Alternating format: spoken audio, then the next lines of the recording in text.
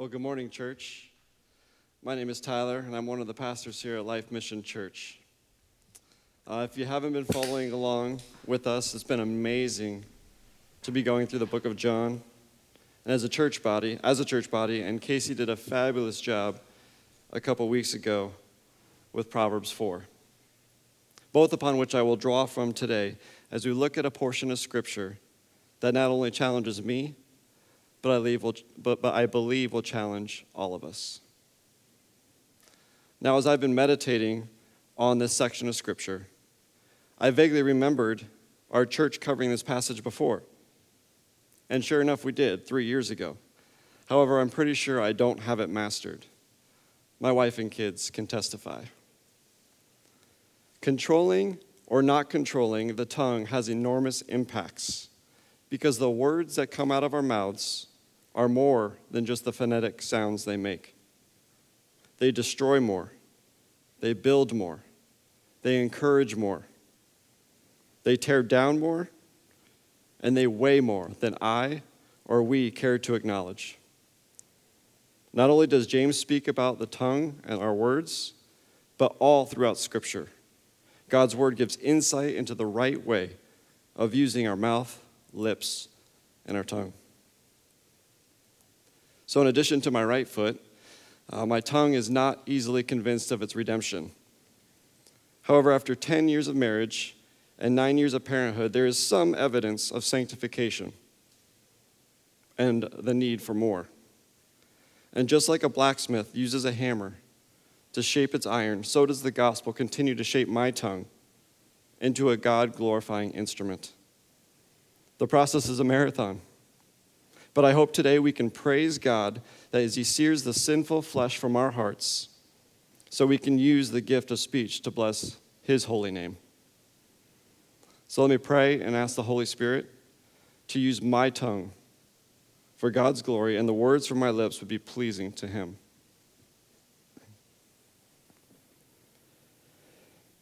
Holy Spirit, would you direct my gaze towards the Son as I seek you this morning, as I seek to glorify the Father with the words I say. Keep my heart in step with you. If there is anything that is not of you, may it not be said or heard. Father, would you reveal yourself to us this morning and magnify our affections towards the Son? I thank you that you have revealed yourself through the Word made flesh in Christ Jesus. And may your word make our hearts of stone become hearts of flesh this morning. I thank you, and we love you. Amen. So if you want to go ahead and turn your Bibles to James chapter 3, we're going to start there this morning, verse 1. And if you don't have a Bible, as Joby mentioned, we'll send you one, so let us know. Or the verses should be up on the screen behind me. Like I said, we'll be starting in verse 1 and going through verse 12. James says, "Not many of you should become teachers, my brothers, for you know that we who teach will be judged with greater strictness. For we all stumble in many ways. And if anyone does not stumble in what he says, he is a perfect man, able also to bridle his whole body. If we put bits into the mouths of horses so they obey us, we guide their whole bodies as well. Look at the ships also. Though they are so large, they are driven by strong winds. They are guided by a very small rudder, wherever the will of the pilot directs. So also the tongue is a small member, yet it boasts of great things. How great a forest is set ablaze by such a small fire. And the tongue is a fire, a world of unrighteousness. The tongue is set among the members, staining the whole body, setting the fire for the entire course of life, and setting on fire by hell. For every kind of beast and bird, of reptile and sea creature can be tamed, and has been tamed by mankind, but no human being can tame the tongue. It is a restless evil, full of deadly poison. With it we bless our Lord and Father, and with it we curse people who are made in the likeness of God. From the same mouth come blessing and cursing. My brothers, these things ought not to be so. Does a spring pour forth from the same opening both fresh and salt water? Can a fig tree, my brothers, bear olives, or a grapevine produce figs? Neither can a salt pond yield fresh water. So just a quick background on James, the author. He is the half-brother of Jesus and later becomes one of the elders at the church in Jerusalem. Now, James' reputation amongst the Jews and the growing church is one of respect and authority. As we see in Acts 15:13, he settles a debate on how circumcision should be handled with the new converts or Gentiles. The book of James is actually one of the earliest of the New Testament letters. The book is referred to as some as the Proverbs of the New Testament. And all throughout James, he cuts straight to the heart. And here in chapter 3, he speaks with words of wisdom, warning us why we woefully wander from the intended use of our tongues. Throughout the book, James makes clear that we should have audible fruit of a redeemed heart. He knew what Jesus said to the Pharisees, "On the outside you are whitewashed tombs, but on the inside dead man's bones." And we'll see in this section today what our speech reveals. Now, verse 1, I feel this weight of this verse now. Even now, because it says, "For we who teach will be judged with greater strictness." I know that I will have to stand before God on that day and give an account. I will be asked, "Did you feed my sheep?" And so my prayer is that I teach the words given by the bread of life. Jesus even tells Satan when tempted, "Man does not live on bread alone, but by every word that comes from the mouth of the Father." This is the food I hope we feast upon, that we may be eternally satisfied. Now, as James continues in verse 2, he gives first our reality, in which we all stumble in many ways, and then a reality that is not ours. He starts with a big if. If we do not stumble in what we say, we would be perfect, which is obviously not us, but our Savior. Jesus was and is a master with his words. I mean, he spoke them into existence. Every interaction he had was executed perfectly without sin.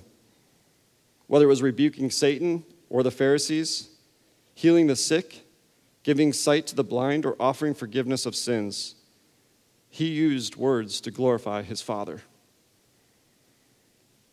In Luke 4:22, it says, "And all who spoke well of him and marveled at the gracious words that were coming from his mouth."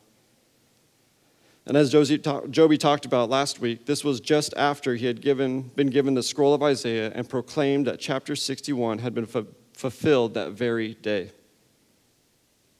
Now, as James continues in verses 3 through 5, he gives fantastic examples of how something so proportionately smaller acts in mighty ways. And the first one being a bit in a horse's mouth. Now, I'm a big fan of the section in Job when God responds to Job's complaints.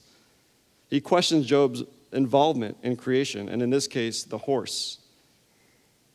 In Job 39, it says, "Do you give the horse his might? Do you clothe his neck with a mane? Do you make him leap like a locust? His majestic snorting is terrifying. He paws in the valley and exults in his strength. He goes out to meet the weapons. He laughs at the fear and is not dismayed. He does not turn back from the sword, and upon him rattle the quiver, the flashing spear, and the javelin. With fierceness he swallows the ground, and he cannot stand still at the sound of the trumpet. When the trumpet sounds, he says, 'Aha!' He smells the battle from afar and the thunder of the captains and the shouting." And yet this animal that we read about, that Job and God are speaking about, is controlled by this actual bit I brought from home. This large animal controlled by a bit. In the movie Secretariat, the horse, or Big Red as he is referred to, develops a sore in his mouth. And this significantly hinders arguably the fastest horse to ever run. And in the same way, our tongues can inhibit our ability to run the course. In verse 4, we see the stark comparison between the size of a rudder and the ship. Wind propels the large vessel, but is steered by a shifting piece of wood, a fraction of the size, at the captain's will. Now, I left my rudder at home, or else I'd hold that up too, so sorry. However, just like a rudder, the tongue boasts of great things. You see, the tongue is tied to the heart, the captain, if you will. And this is where we start seeing grave danger in the misuse of our mouths. Because right after this, James begins to liken the tongue to a forest fire. And us Californians, we're all too familiar with fire. We know little smoke can lead to evacuations the next morning. The fires we have seen are destructive and do not spare all that they touch. There is lasting damage, and it takes years to recover from their destruction. And at this point, James starts laying down some hard truths. Not only is our tongue a fire, but a fire of unrighteousness that stains the whole body. Sinclair Ferguson says this in his thick Scottish accent, which I am not about to impersonate right now. The thing that will make the most impression on your fellow Christians and the people with whom you work, on your home and your family, is not the great big things that you do, not how you appear, as it were, on the public stage or arena, but the very simple question of whether or not you have mastered your tongue. Our words affect others, and they display what has affected our own hearts. In the Old Testament book of Proverbs, in chapter 12, verse 18, it says, "There is one whose rash words are like sword thrusts, but the tongue of the wise brings healing." So not only do we steer our bodies with our tongue like a ship, but it can be wielded as a weapon, whether for the sake of destruction and unrighteousness or for righteousness and building up. So just as a doctor carefully uses a scalpel to remove cancer, or a soldier uses a sword to defend against enemy forces, both do so with precision. Proverbs 18:21 says, "Death and life are in the power of the tongue." So church, we need to use it carefully. Guide it according to the word. Now, there are times I know that I, and I'm sure we, get a little lazy with training and controlling our tongues. When we spit harsh words at our kids for their inconvenience, or when we answer disdainfully sarcastic to our spouses, or when we jump on the gossip train at work or amongst friends. Kids, teens, when you make fun of your brother or sister,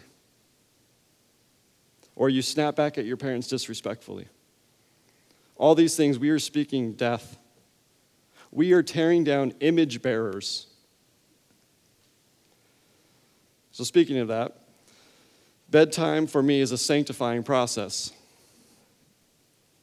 Getting my 3 kids hydrated with water and answers seems to be my version of the refiner's fire. Requests to get water bottles that aren't within arm's reach, but are an outdoor scavenger hunt. Or solving why our puppy eats horse poop. Each extraneous request exposes my heart.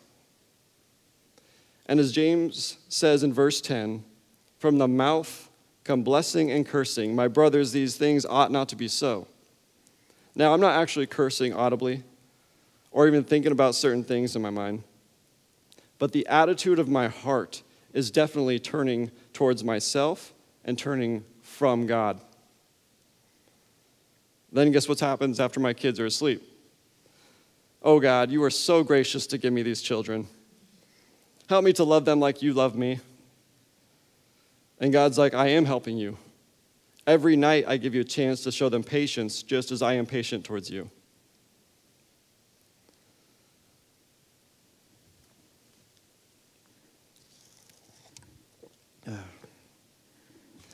So Joby, he mentioned a couple weeks ago, our words reveal who we are. And so our tongue is an instrument in which we do so. And in today's world, not only is our tongue an instrument of revealing our heart, but our thumbs. Now I asked my brother to draw this picture, and he nailed it. I'll probably, hopefully, get that printed on his shirt someday. But with the ability to respond to a written correspondence, aka text, instantly, creates a challenge and a need for self-control. Too many times the connection between my self-defensive heart and my thumbs is faster than my brain can react. And there is more than ever a certain visibility into our hearts that was not possible before. The audience seems to have grown with the millions of people on social media. Your heart, exposed by your words, is now on display for all to see. Not only does this expose our sin to the world, but exposes us to the sin of the world. Proverbs 4 said to guard your hearts, not sacrifice it for the approval of others. There is only one in whom we should be seeking to glorify. And no, it's not yourself, because that can be a temptation with social media, but it's God.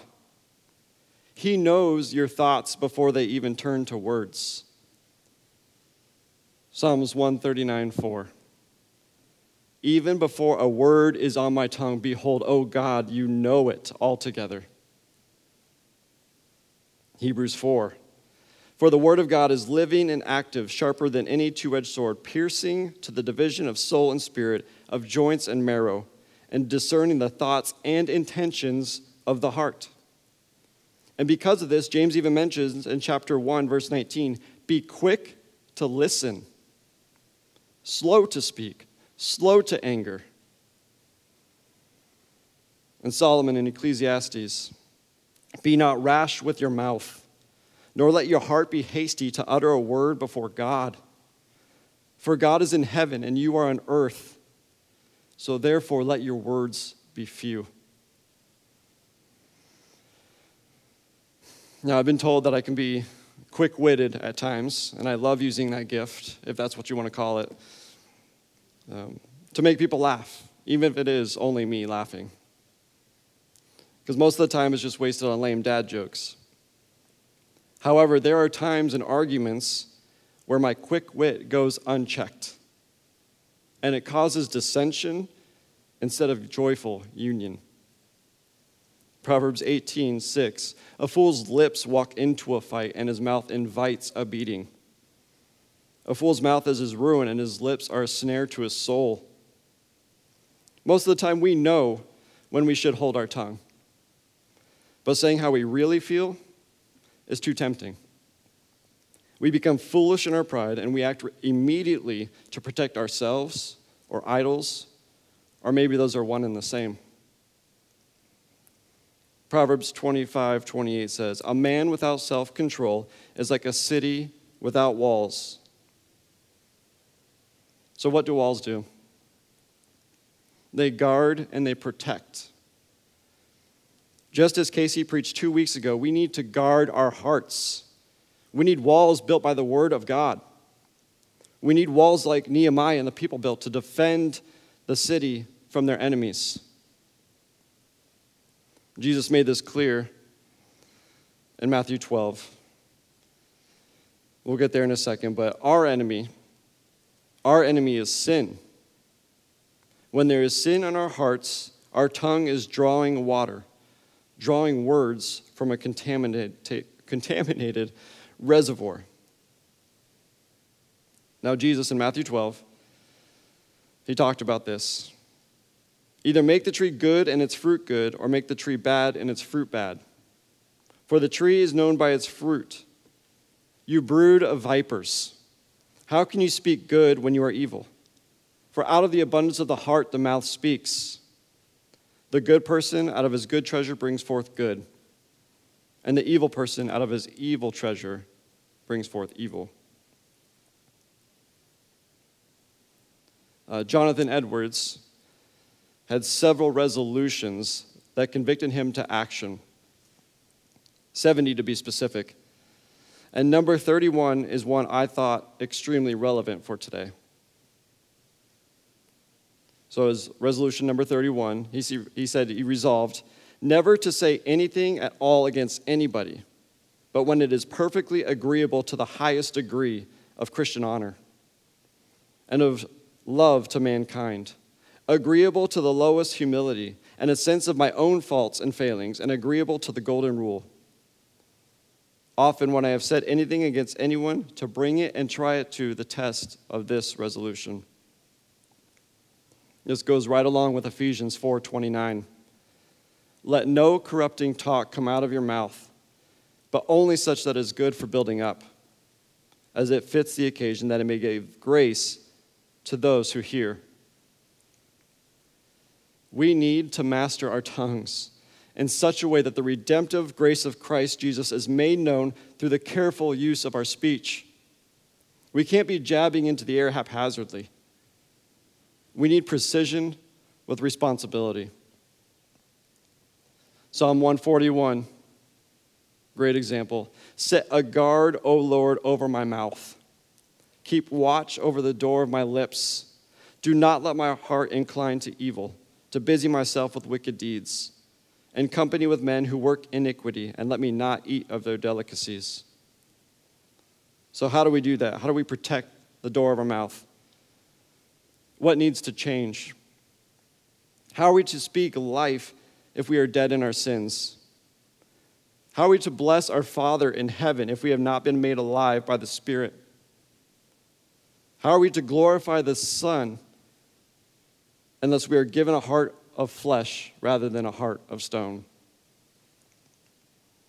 Now, if you want to turn to Romans 6:10 through 13 tells us why and how we can do this. For the death he, Jesus, died, he died to sin once for all. But the life he lives to God. So you also must consider yourselves dead to sin and alive to God in Christ Jesus. Let not sin, therefore, reign in your mortal body to make it obey its passions. Do not present your members to sin as instruments for unrighteousness, but present yourselves to God as those who have been brought from death to life, and your members to God as instruments of righteousness. It is only after we've been transferred from a kingdom of darkness to a kingdom of light, then and only then can we begin to use our tongues as life-giving instruments. Joby has mentioned this before, and I'm going to say it again. There's no one in your life who needs another critic.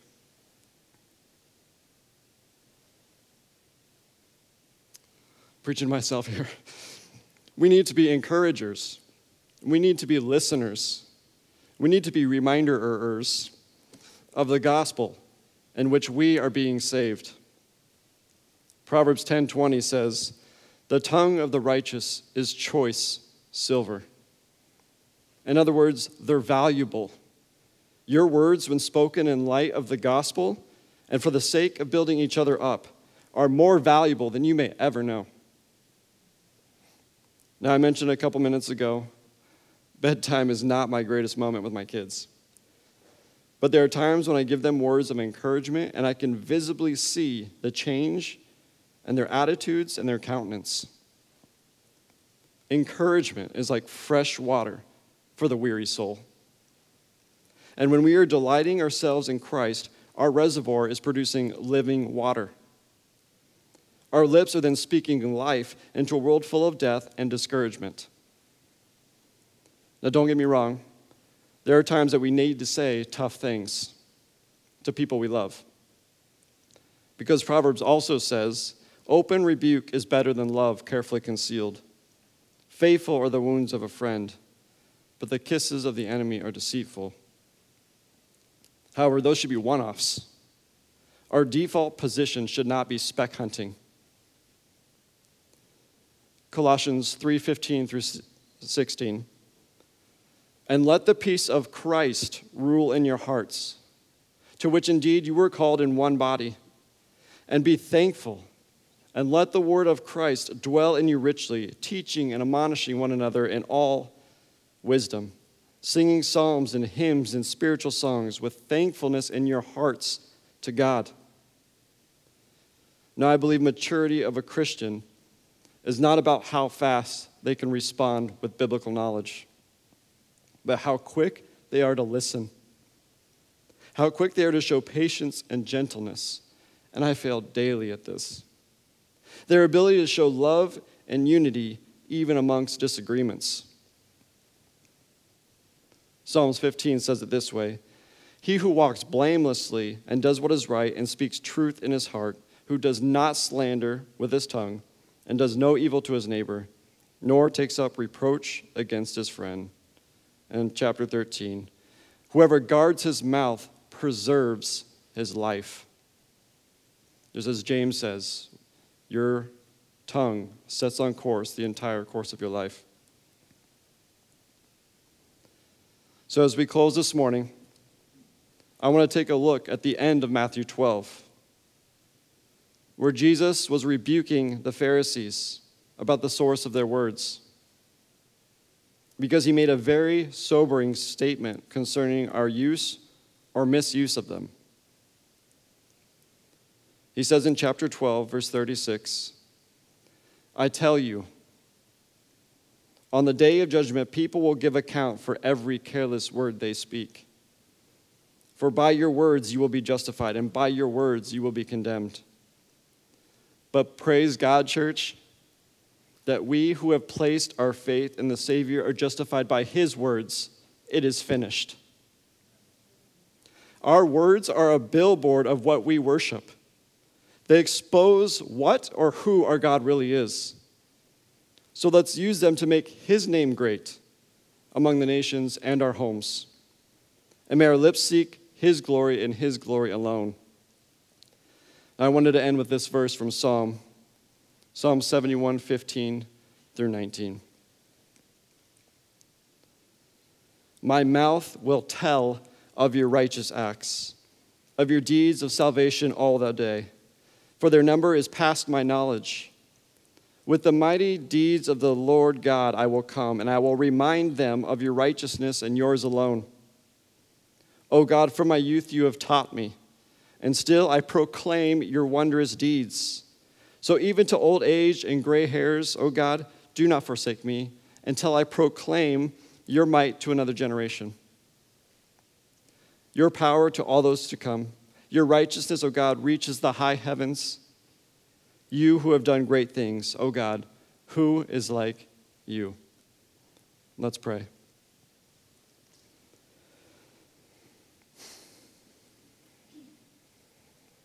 Father, we thank you for your wonderfully perfect word. You give and continue to give words of life through your Son, the Word made flesh. Every word you spoke was to shine light into darkness and reveal the deep need for the redemption of our souls.